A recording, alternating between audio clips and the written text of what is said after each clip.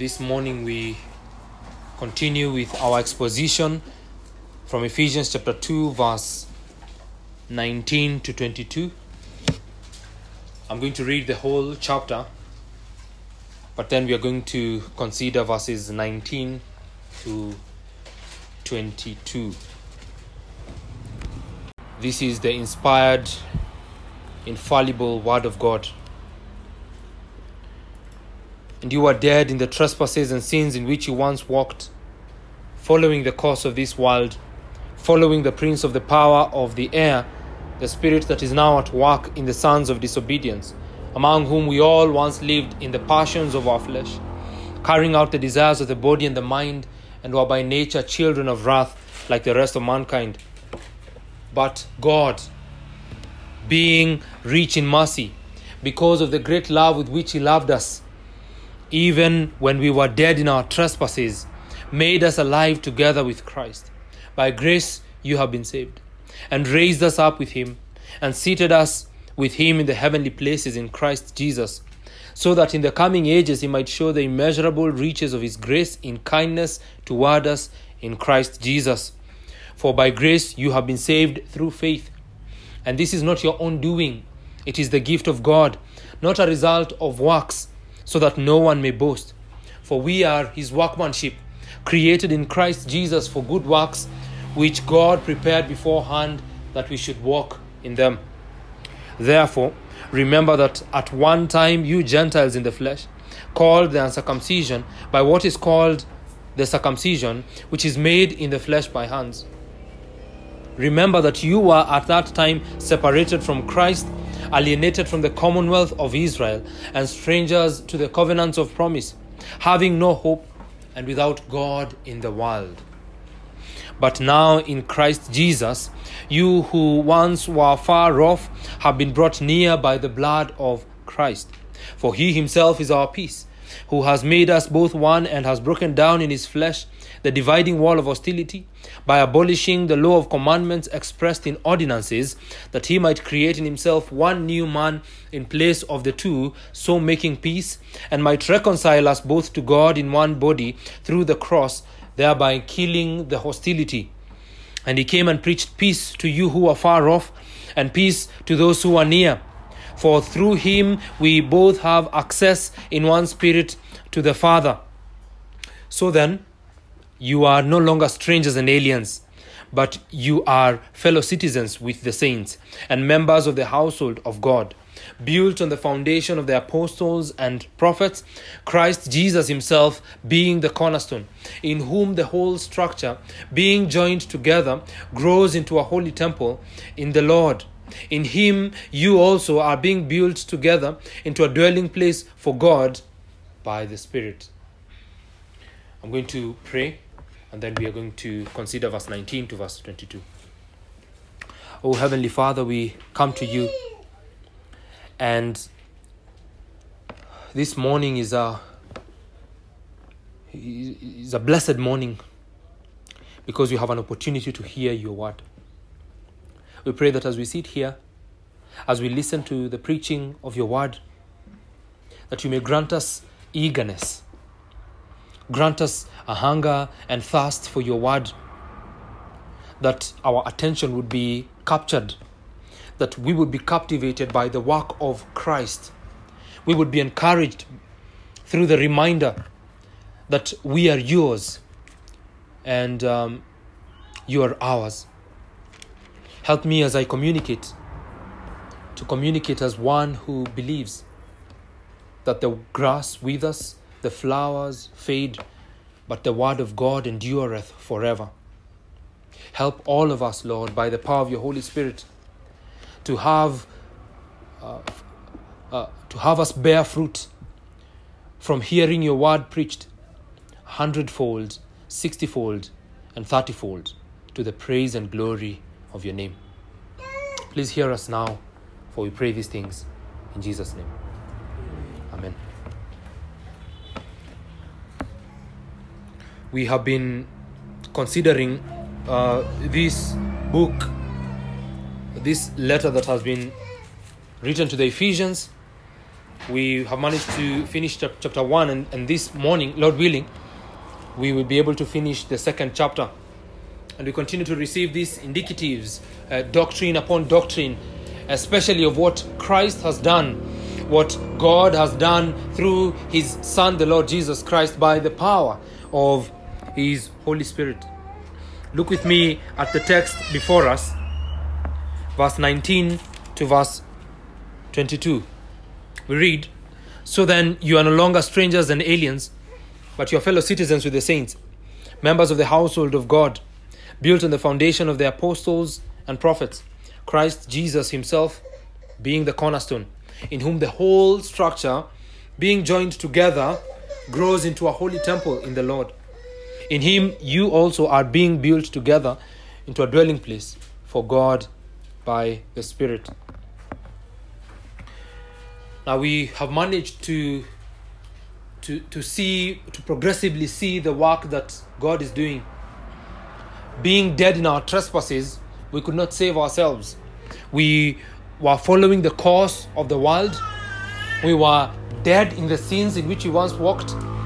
We were following the prince of the power of the air, the devil, and his suggestions. We were yielding to him. We were carrying out the desires of the body and the mind, yielding to our own passions. We are told there that we were by nature children of wrath. And the Apostle Paul makes it clear that everyone is guilty. Everyone is filthy. Before God on Judgment Day is where everyone will be. And because no one is good and no one is righteous, all of us are children of wrath. So he tells the Ephesians, you are children of wrath like the rest of mankind. Everyone, because of their guilt. And then he comes and gives us the good news. He says, look at what God has done. Being rich in mercy, because of the great love with which He loved us. Even when we were dead in our trespasses, even when we were following our own flesh, the world, and the devil, even then, when we were walking in our sins, He made us alive together with Christ. He saved us by His grace. He raised us up. He seated us with Christ in the heavenly places. He's given us all these spiritual blessings in the heavenly places in Christ Jesus. He reminds us that God has saved us by grace alone, through faith alone, in Christ alone, to the glory of His name, to the praise of His glorious grace. And then he reminds the Ephesians that they were alienated because of being Gentile. They were alienated from the commonwealth of Israel. They were separated from Christ. They were strangers to the covenants of promise. And then he tells them that Christ is the one that has brought you near. Christ is the one that has saved you. Christ is the one that has made you one, both Jew and Gentile. Christ is the one that has reconciled us to God. Christ is our everything. Christ is our all in all. That reconciliation to God is through Jesus Christ. And that's where now we find ourselves from verse 19. After being told that we have access to God the Father through God the Son by the power of God the Holy Spirit, we find ourselves now in verse 19 there. And I'd like you to consider with me first, before we look at those verses, what people think the church is. Now, many people believe they are Christians because they go to church, in quotes. They go to a particular place where there are other people meeting, and because of that, then they think themselves to be Christians. Now think with me for a moment. The widespread view of what people think the church is. Some think the church is a building. Some think the church is everyone who gathers for worship on Sundays or on Saturday or whenever they do. Some think that the church is what? Is the heart of man. Kanisa ni roho yako. And there are all sorts of views about what the church is. I'd like to submit to you this morning that the church is the household of God, which is the title of the sermon today. The church is the household of God. The church is not this tent. The church is not in your heart. The church is not any other conceivable idea that man may have. The church is the household of God. That's what I'd like us to see from the text before us. I'd like you to see that the church is the household of God because of three reasons, or in three reasons. The church is the household of God. Number one, in its incorporation of both Jew and Gentile. In its incorporation of both Jew and Gentile. From verse 19. Number two, the church is the household of God in its core or foundation being the Lord Jesus Christ. In its core or foundation being the Lord Jesus Christ, from verse 20 to 21. And then lastly, the church is the household of God in its being preserved by God in Christ. It's being preserved by God in Christ, from verse 22. So the church is the household of God in its incorporation of both Jew and Gentile. The church is the household of God in its core or foundation being the Lord Jesus Christ. And the church is the household of God in its being preserved by God in Christ. Number one, the church is the household of God in its incorporation of both Jew and Gentile. Look with me at verse 19. We read there, "So then you are no longer strangers and aliens, but you are fellow citizens with the saints and members of the household of God." And that's why we get that term, the household of God.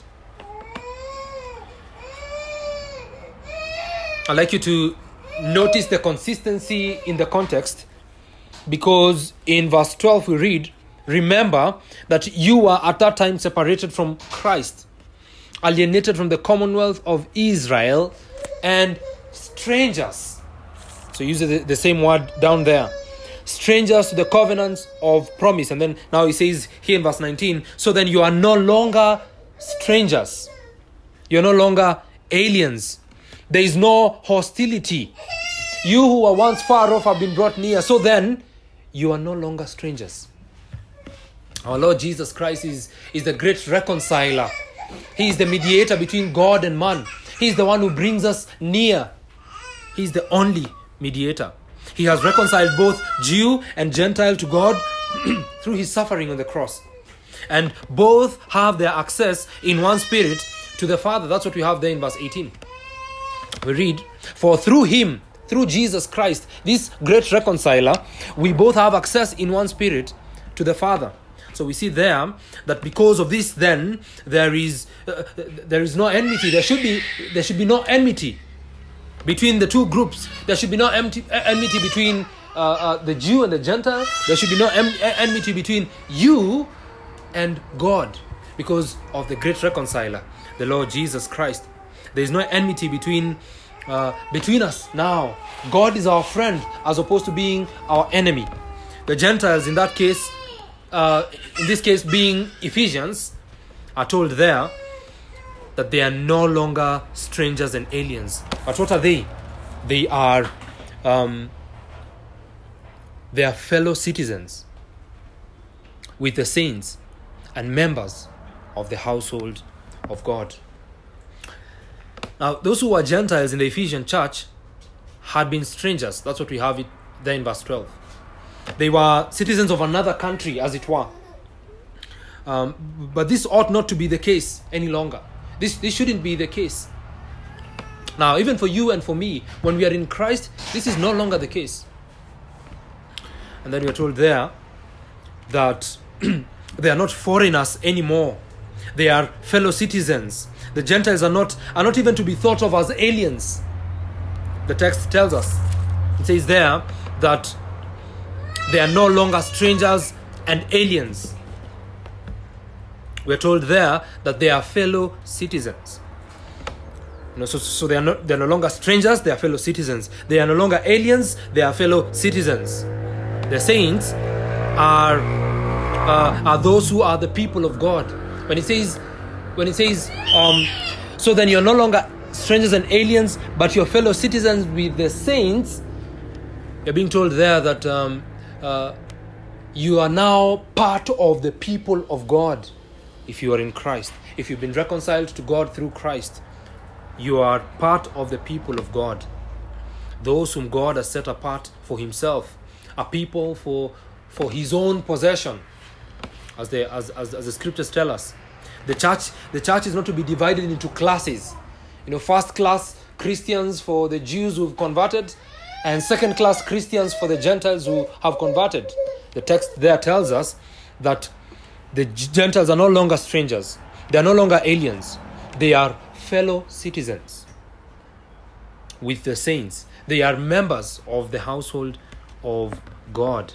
The terms of admission are the same for all. That's what we've seen a couple of weeks ago. That the Jews are saved in the same way the Gentiles are saved. Because the Jews are near, so to speak, in the language of the apostle, that doesn't mean that they have any benefit. They are brought near by Christ. It is Christ who is of utmost benefit. So the Gentiles are brought near through Christ. The Jews are brought near through Christ. The terms of admission are the same. It is faith in the Lord Jesus Christ. A faith working through love, which is what we have there in Galatians chapter 5 verse 6. You are brought near by Christ. You are given faith to believe in him. That's what we're told there in chapter 2 verse 9. That this is not our own doing. It is the gift of God. We are saved by grace through faith. The terms of admission are the same, and the rank is the same. There are no, again, first class Christians, second class Christians because you're a Jew, and then second class because you're a Gentile. The rank is the same. The standing is the same. There are no special saints. The apostle says there that the Gentiles now become fellow citizens. And you see those words, fellow citizens, show that the rank is the same. They are fellow citizens with the saints. They are members of the household of God. They are part and parcel of the people of God. They have been justified by faith, and then God has adopted them also. Those who have received Christ, they have been adopted into the family of God. They have been given the right to cry out to God, Abba, Father. The same with the other saints. The same with the other children. They become part of the family. They become brothers and sisters now. So that those who are able to call God Father are those who are in Christ, whether they be Jew or they be Gentile. I'd like you to notice from the text there that Christians are saints. Christians are saints. And along with many places where the apostle Paul begins his letters by calling Christians saints, this is one of the parts that he calls believers saints. Away with the notion that there are special Christians who are saints and others who are on their way to becoming saints. All of us who have believed upon the Lord Jesus Christ are the children of God, and therefore we are saints. So we are told there that you are no longer strangers and aliens, but fellow citizens with the saints and members of the household of God. So it's important for us to notice that all believers, all who have been reconciled to God through Christ, all who are far off that have been brought near, all who are near that have been saved by Christ, all of us are saints. I'd like you to notice there also that the household belongs to God. We read there, again, so then you are no longer strangers and aliens, but you are fellow citizens with the saints and members of the household of God. This household is not ours. We are but members of it. The household belongs to God. He is the king. He is the only sovereign. He is the Lord. He is the one who governs.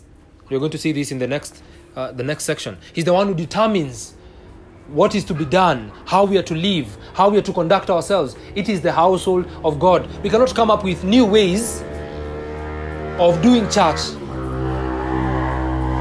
The church is the household of God in its incorporation of both Jew and Gentile.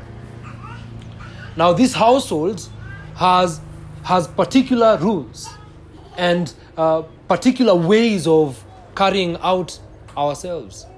We do not determine for ourselves what we're going to do. Go with me to 1 Timothy chapter 3. 1 Timothy chapter 3 from verse 14. We read this. 1 Timothy 3:14. I hope to come to you, but I am writing these things to you so that if I delay, you may know how one ought to behave in the household of God, which is the church of the living God, a pillar and buttress of truth. The church is the household of God. The household of God is governed by God himself through the means of the scriptures as he's given us, so that we may know how we are to conduct ourselves. And therefore the Apostle Paul, inspired by the Holy Spirit, says, I am writing things to you. I'm penning down something for you, so that if I delay from coming, you may know how you are to conduct yourself. Because this house belongs to God. God is the one who determines how we walk in it. And so the church is the household of God in its incorporation of both Jew and Gentile. We who are Gentiles are brought in. The Jews are brought in. We are brought in by Christ. He reconciles us to his Father by his Spirit, the regenerating work of his Holy Spirit. Number 2, the church is the household of God in its core or foundation being the Lord Jesus Christ. In its core and foundation being the Lord Jesus Christ, from verse 20 to 21. Now, I'd like you to notice that the way I've structured these points is as though to say the church is the household of God as far as it incorporates both Jew and Gentile. As far as Jesus Christ is the core, the foundation. And so I'm just saying that so that we may be able to understand what we're talking about. And so the church is the household of God as far as Jesus Christ is its core. So that where you have a church that does not incorporate all men and women, young and old, rich and poor, Jew and Gentile, that's not a true church of Jesus Christ. Where there are segregations, and if it is, they should be exhorted. They should be told, this is how the church of God, the church that Jesus Christ redeemed by his blood ought to look like. And it's the same with this second point. If Jesus Christ is not the foundation, is not the core of the church, that church is not a church. It's not a household of God. It's not the dwelling place of God, as we're going to see in the last verse there. Look with me at verse 20. Built on the foundation of the apostles and prophets, Christ Jesus himself being the cornerstone, in whom the whole structure, being joined together, grows into a holy temple in the Lord. Now you may be wondering why I call Christ the foundation or the core of the household when the text tells us that this household has been built on the foundation of the apostles and prophets. But I'd like for you to consider that without Christ, there is no church. Without Christ, there is no foundation. There is no building. There is no household. Whoever the apostles may be, if Christ is not there, there is no household. And so there is a sense in which Christ is the actual foundation. Now go with me to 1 Corinthians chapter 3. 1 Corinthians chapter 3. Those are the only two texts that I will tell you to turn to. 1 Timothy and 1 Corinthians. In 1 Corinthians chapter 3, the Apostle Paul is talking about divisions in the church. And in verse 5 he says there, so he's already told them that they are divided. Let's read from verse 1. But I, brothers, could not address you as spiritual people, but as people of the flesh, as infants in Christ. I fed you with milk, not solid food, for you are not ready for it. And even now you are not ready, for you are still of the flesh. For while there is jealousy and strife among you, are you not of the flesh and behaving only in a human way? For when one says, I follow Paul, and another, I follow Apollos, are you not being merely human? Now, the point I'm trying to make is, Paul is making the argument that himself, Apollos, or whoever it may be, they are of no importance apart from Jesus Christ.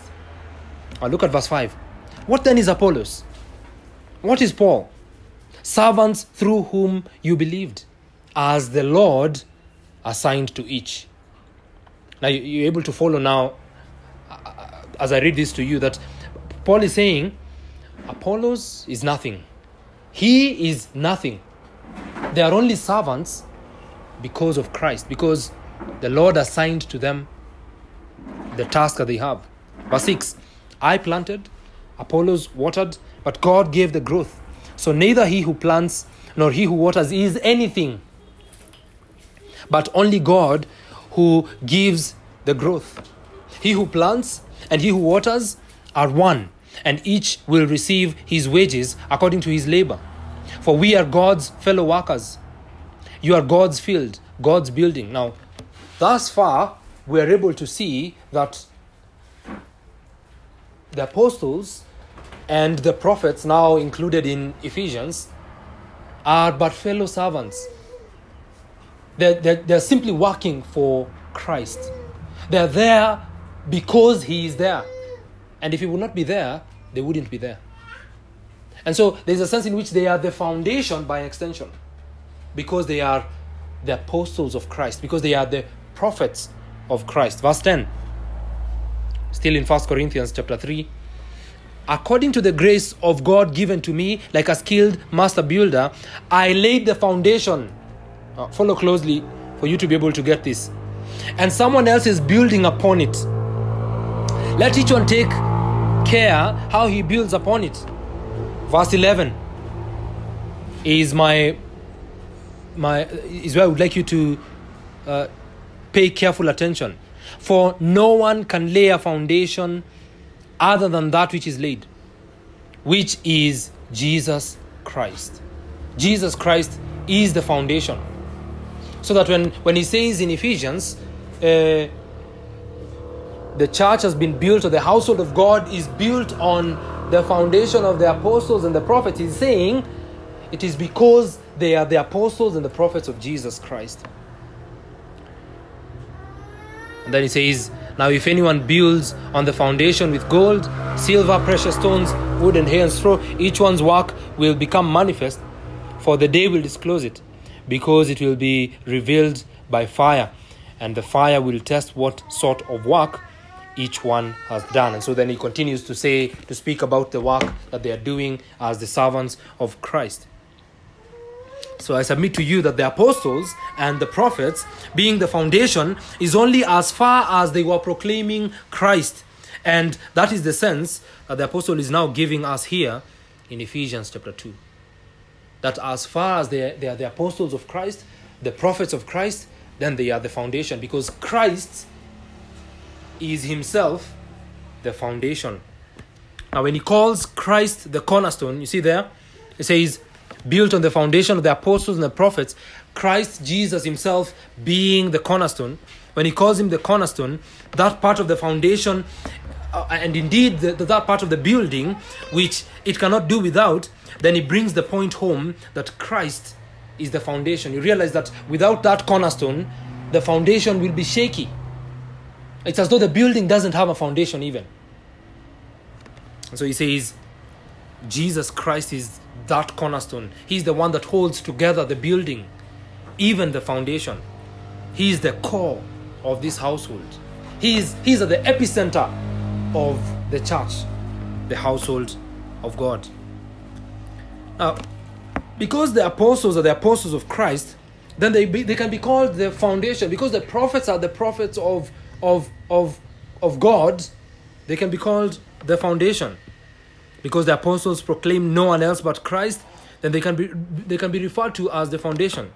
William Hendrickson says here, quote, the joyful testimony made by the apostles and prophets in confirmation of the very fact that the basic or primary foundation is Christ makes it possible that in a secondary sense, they too can be called the church's foundation, end quote. And so the apostles and the prophets are called the foundation insofar as they are the apostles and the prophets of Christ. But then there is another sense in which the apostles and the prophets are the foundation. They communicate to us the very words of God. And that's what we've seen there in 1 Timothy chapter 3 is telling Timothy, I'm writing these things to you just in case I don't come, so that you may know how you ought to conduct yourself in the household of God. The apostles and the prophets speak to us the very words of God. They tell us, thus saith the Lord. And therefore we have their writings about the oracles of God in Holy Scripture. And so this is the other sense in which they are the foundation of the church, by giving to us the Word of God. Now this is very important, and it's an important point because it is here that we differ with the charismatic movement, the new apostolic movement, both of which claim that we can have apostles and prophets today. We do not believe that we can have apostles and prophets today, because the apostles and the prophets have been given to us. They are the foundation. They have communicated to us the Word of God which we have. So we have the apostles and the prophets here. And so then we are satisfied with them. The Word of God is sufficient for us. The foundation has already been laid, and we have no need to continue laying a foundation. And so the text clearly tells us that they were the foundation. And we know that therefore, a foundation is laid once. Once. It's laid once. Right? It's not laid many times. It can only be laid once. We have the apostles and the prophets given to us by God in the Word of God, and they are enough. Just as we have Christ, who is the cornerstone, given to us by God, He is the mediator, and He is enough. In that same way, we have the apostles and the prophets, who are the foundation of the church, and they are enough. Now, when the Apostle Paul says that Christ Jesus Himself is the cornerstone, I'd like us to hear in those words the consistency of the Word of God. Look with me there again. Verse 20. Built on the foundation of the apostles and prophets, Christ Jesus Himself being the cornerstone. And these words are very important because they are consistent with the rest of the scriptures. The Apostle Peter says the same thing in Acts chapter 4 verse 11, which reads, this Jesus is the stone that was rejected by you, the builders, which has become the cornerstone. Now Peter mentions this again in his first letter, 1 Peter chapter 2 verse 7, which actually is quoting the Psalms. Psalm 118 verse 22, which says, the stones that the builders rejected has become the cornerstone. Isaiah says the same thing. It says this in Isaiah chapter 28 verse 16. Therefore, thus says the Lord God, behold, I am the one who has laid as a foundation in Zion a stone, a tested stone, a precious cornerstone, And we hear that language there in the prophet of a sure foundation. So he says, this is what God says, Isaiah tells us. Behold, I am the one who has laid a foundation in Zion, a stone, a tested stone, a precious cornerstone of a sure foundation. And thus, we have here consistency with the whole of Holy Writ, the Word of God. This is the consistent language of Scripture. So that when the Apostle Paul says there that, there in Ephesians, that Christ Jesus is the cornerstone, anyone who reads their Bible properly will be able to relate with that language. It's not a foreign language. The cornerstone of a building, in addition to being part of the foundation, and therefore the supporting agent in that structure, that cornerstone finalizes its shape. For being placed at the corner, formed by the junction of two primary walls, it determines the lay of the walls. That cornerstone determines how the walls are going to go up. And that's very important because of the message that the Apostle Paul is trying to communicate. The stones that come after must adjust themselves to the cornerstone. They must follow the cornerstone, as it were. So also, in addition to resting in Christ through faith, as we believe upon Him, put our trust in Him, depend on Him, the character of the household is determined by Christ. So Jesus is the author of our faith, and He is the perfecter of our faith. In Him being the cornerstone is that attribute of Him being both author and perfecter. Because when He is the cornerstone, He's the one that determines the way the structure will be. Because He is the cornerstone, He's the one that determines how the walls will go up. And so this is very important. So we put our faith in Him, but then our character is also governed by Him after we have been saved. Jesus Christ, being the core, the foundation of the household, determines the functions that it takes in God's created world. So the functions that God's church, God's household takes in this world, Jesus Christ is the one that determines. He's the one who gives direction to the household. The way the walls will go up are determined by the cornerstone. And because Jesus is the cornerstone, He's the one who gives direction to us who are the living stones. And you hear that language in the letter, the first letter of Peter. Believers in Jesus Christ are the living stones. We have it there in 1 Peter chapter 2, verse 5. And so being the living stones, they are governed by the cornerstone. Their conduct, their lives must be in accordance with the will of their Lord, Jesus Christ, who is the cornerstone. Now the household must be all about the cornerstone, my brethren. If you're going to be a church of Christ, we must be all about Him, who is the cornerstone. The church is the household of God in its core being Christ. As far as Christ is the core, the foundation. So we must be all about Jesus Christ. We must preach Christ. We must exalt Christ. We must give Christ all the glory. For He is the one who is, who was, and is to come. He is our all in all. As we were able to see a few weeks ago, He is our everything. Jesus Christ being the cornerstone means that we must be all about Him. A church that does not lift up the Lord Jesus Christ is not a church of Christ. If you listen to any sermon, it's been famously said, ask yourself, who is the sermon about? Is the sermon about you, or is the sermon about Christ? And you will know a church of Christ where Christ is exalted, where Christ is glorified, where Christ is at the epicenter of everything that is done in that church. Because He is the cornerstone. Now the apostle continues and says there in verse 21, look with me there, in whom the whole structure in Christ, being joined together grows into a holy temple in the Lord. Now it is communicated to us here that it is not only that Christ grants stability, that cornerstone grants stability to the household. It is not only that Christ grants direction to the household, even more it is that union with him, Christ, the cornerstone, grants growth. Union with the Lord Jesus Christ grants growth in him. The household becomes a complete house, as it were.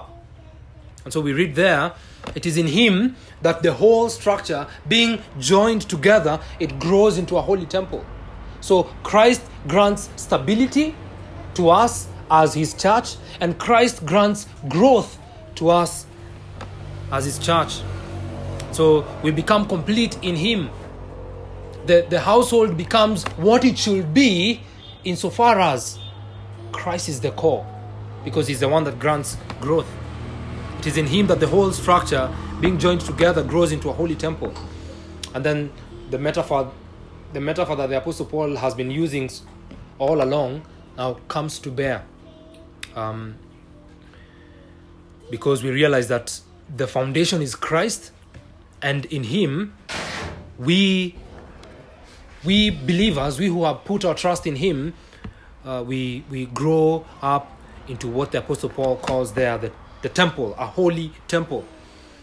And this is a living building consisting of living stones, which has the cornerstone, has the foundation as the apostles and the prophets. We have the cornerstone as the Lord Jesus Christ, and then we are the living stones. And then when each living stone is doing what it should do, when each living stone is making its contribution, the building grows together. You see those words there? It says, in whom the whole structure, being joined together. There's that aspect of togetherness, fellowship, as we were seeing in the morning. So that when we are joined together, when we are in fellowship with Christ and his people, then the whole structure, being joined together, grows into a holy temple. And so, as the people of God, we have to be together. We have to be in Christ, and therefore being the people of God, and we also have to be together. We also have to work together. We also have to do the one anotherings. That's the text. That's what the text tells us there. In whom the whole structure is us, his household. When we are joined together, we become a holy temple in the Lord. Thirdly and lastly, the church is the household of God, and it's being preserved by God in Christ. And it's being preserved by God in Christ, insofar as God is preserving us in Christ. We realize that when Christ comes back, he's going to come back for his church. He's going to come back for his people, his bride. And so there's a sense in which the Bible tells us that God is going to preserve us as his people. And look with me there at verse 22, that last verse. In him, you also are being built together. You see that language again, language of togetherness. You also are being built together into a dwelling place for God by the Spirit. Now, this is a very comforting truth for the Christian. In Christ, God is preserving his household. He is preserving it by building it up. See when he says there, you also are being built together. That's the preserving work of God in his household. He is preserving his church by building it up. Please notice there that there is nothing like a Lone Ranger Christian. There's nothing like that. There's nothing like a Lone Ranger Christian in the mind of the Apostle Paul. And if there is, we can be sure that in the mind of God, who is the inspirer of the penmanship of the Apostle Paul, there is none. There is no Lone Ranger Christian. Do not be deceived by anyone, and do not deceive yourself. that you can be a Lone Ranger Christian. God's plan is for Christians to be together for all eternity.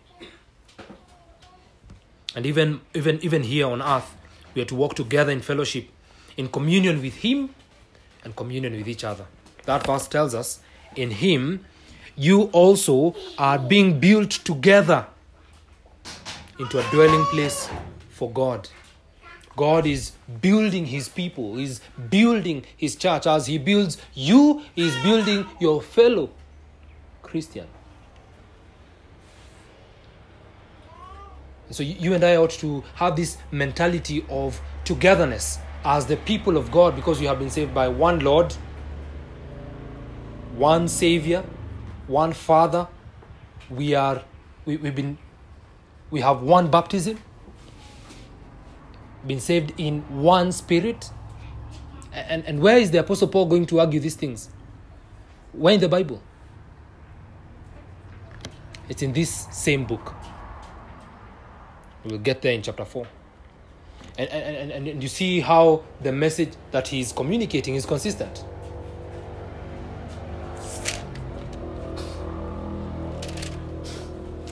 I think we'll get there. Yeah, but then there's nothing like a Lone Ranger Christian. We are to walk together as one. As we have communion with God, we are to have communion with one another. And this is how we would be built up. We'll be built together into a dwelling place for God. If you're a Christian here, you're being built up together with others. You're not only being built up by yourself. And that's why we have to insist on your faithful attendance to the means of grace. Fellowship being part of the means of grace. And so Christians are being built up together in the closest possible association with other Christians through active fellowship. Through active fellowship. And therefore the church will not be finished until the day of the consummation of all things. The church can never come to an end. It will continue until Christ comes back.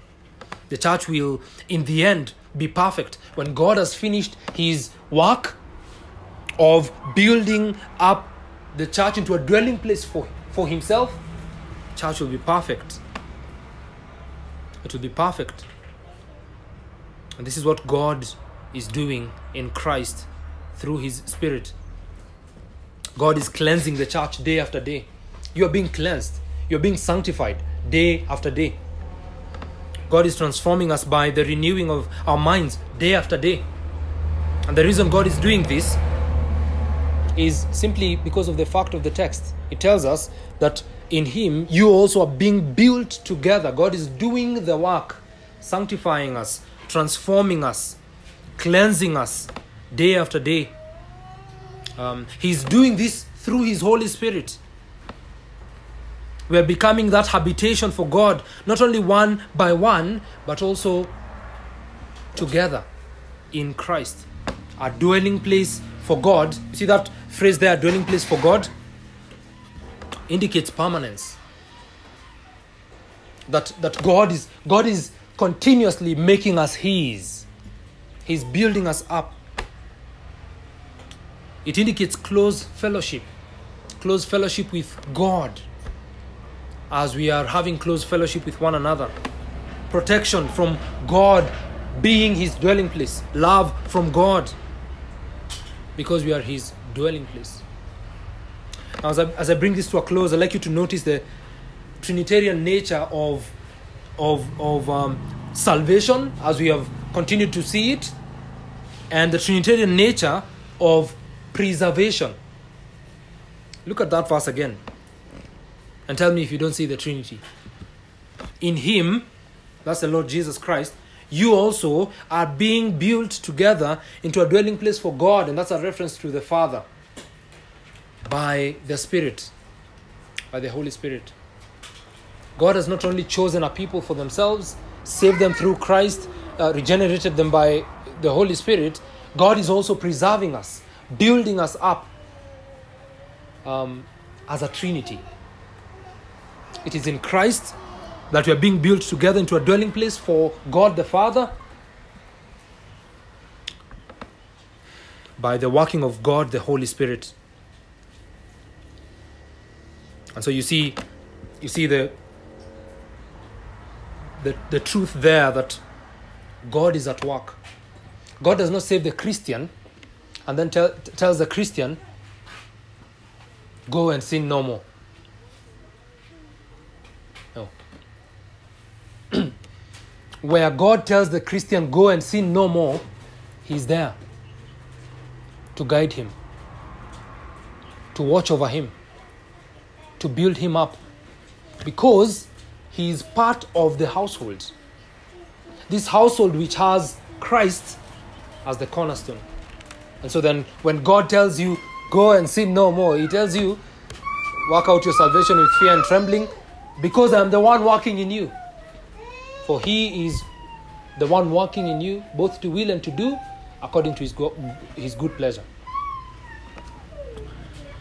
Now, the church, universal and glorious, is here in view, that God is going to build up His church.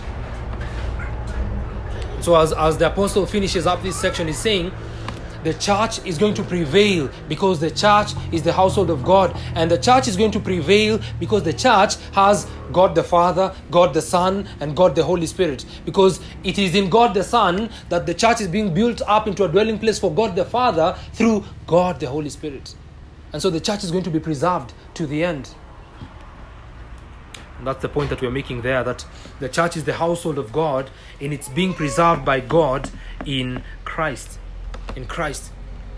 The Apostle Paul is bringing this thought home, that the people of God gathered out of all the nations, Jews and Gentiles, are one in Christ. Now, is a text that I had wanted to bring up before I give you the applications. Look at chapter 4, verse 11 forward.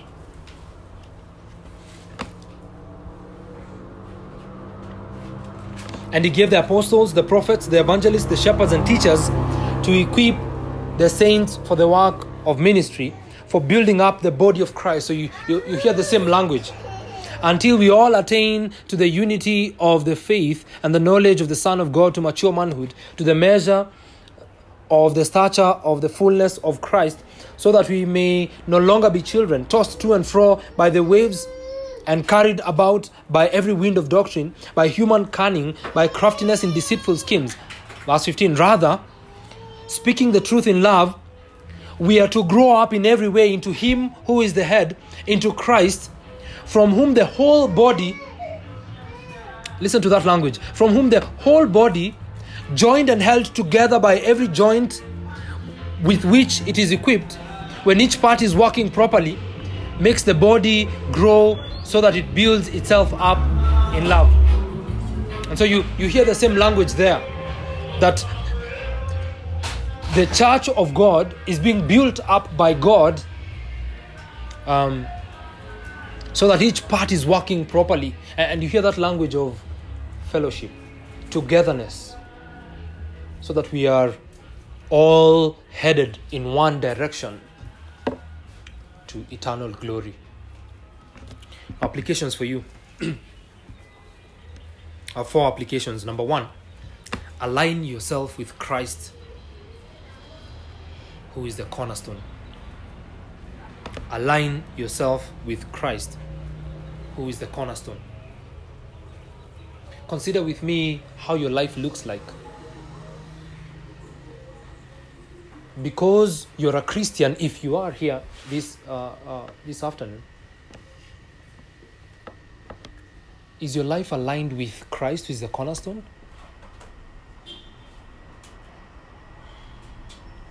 As the living stone, are you growing up into Christ? Which is the language that we have there in chapter 4. We are to grow up in the knowledge of Christ.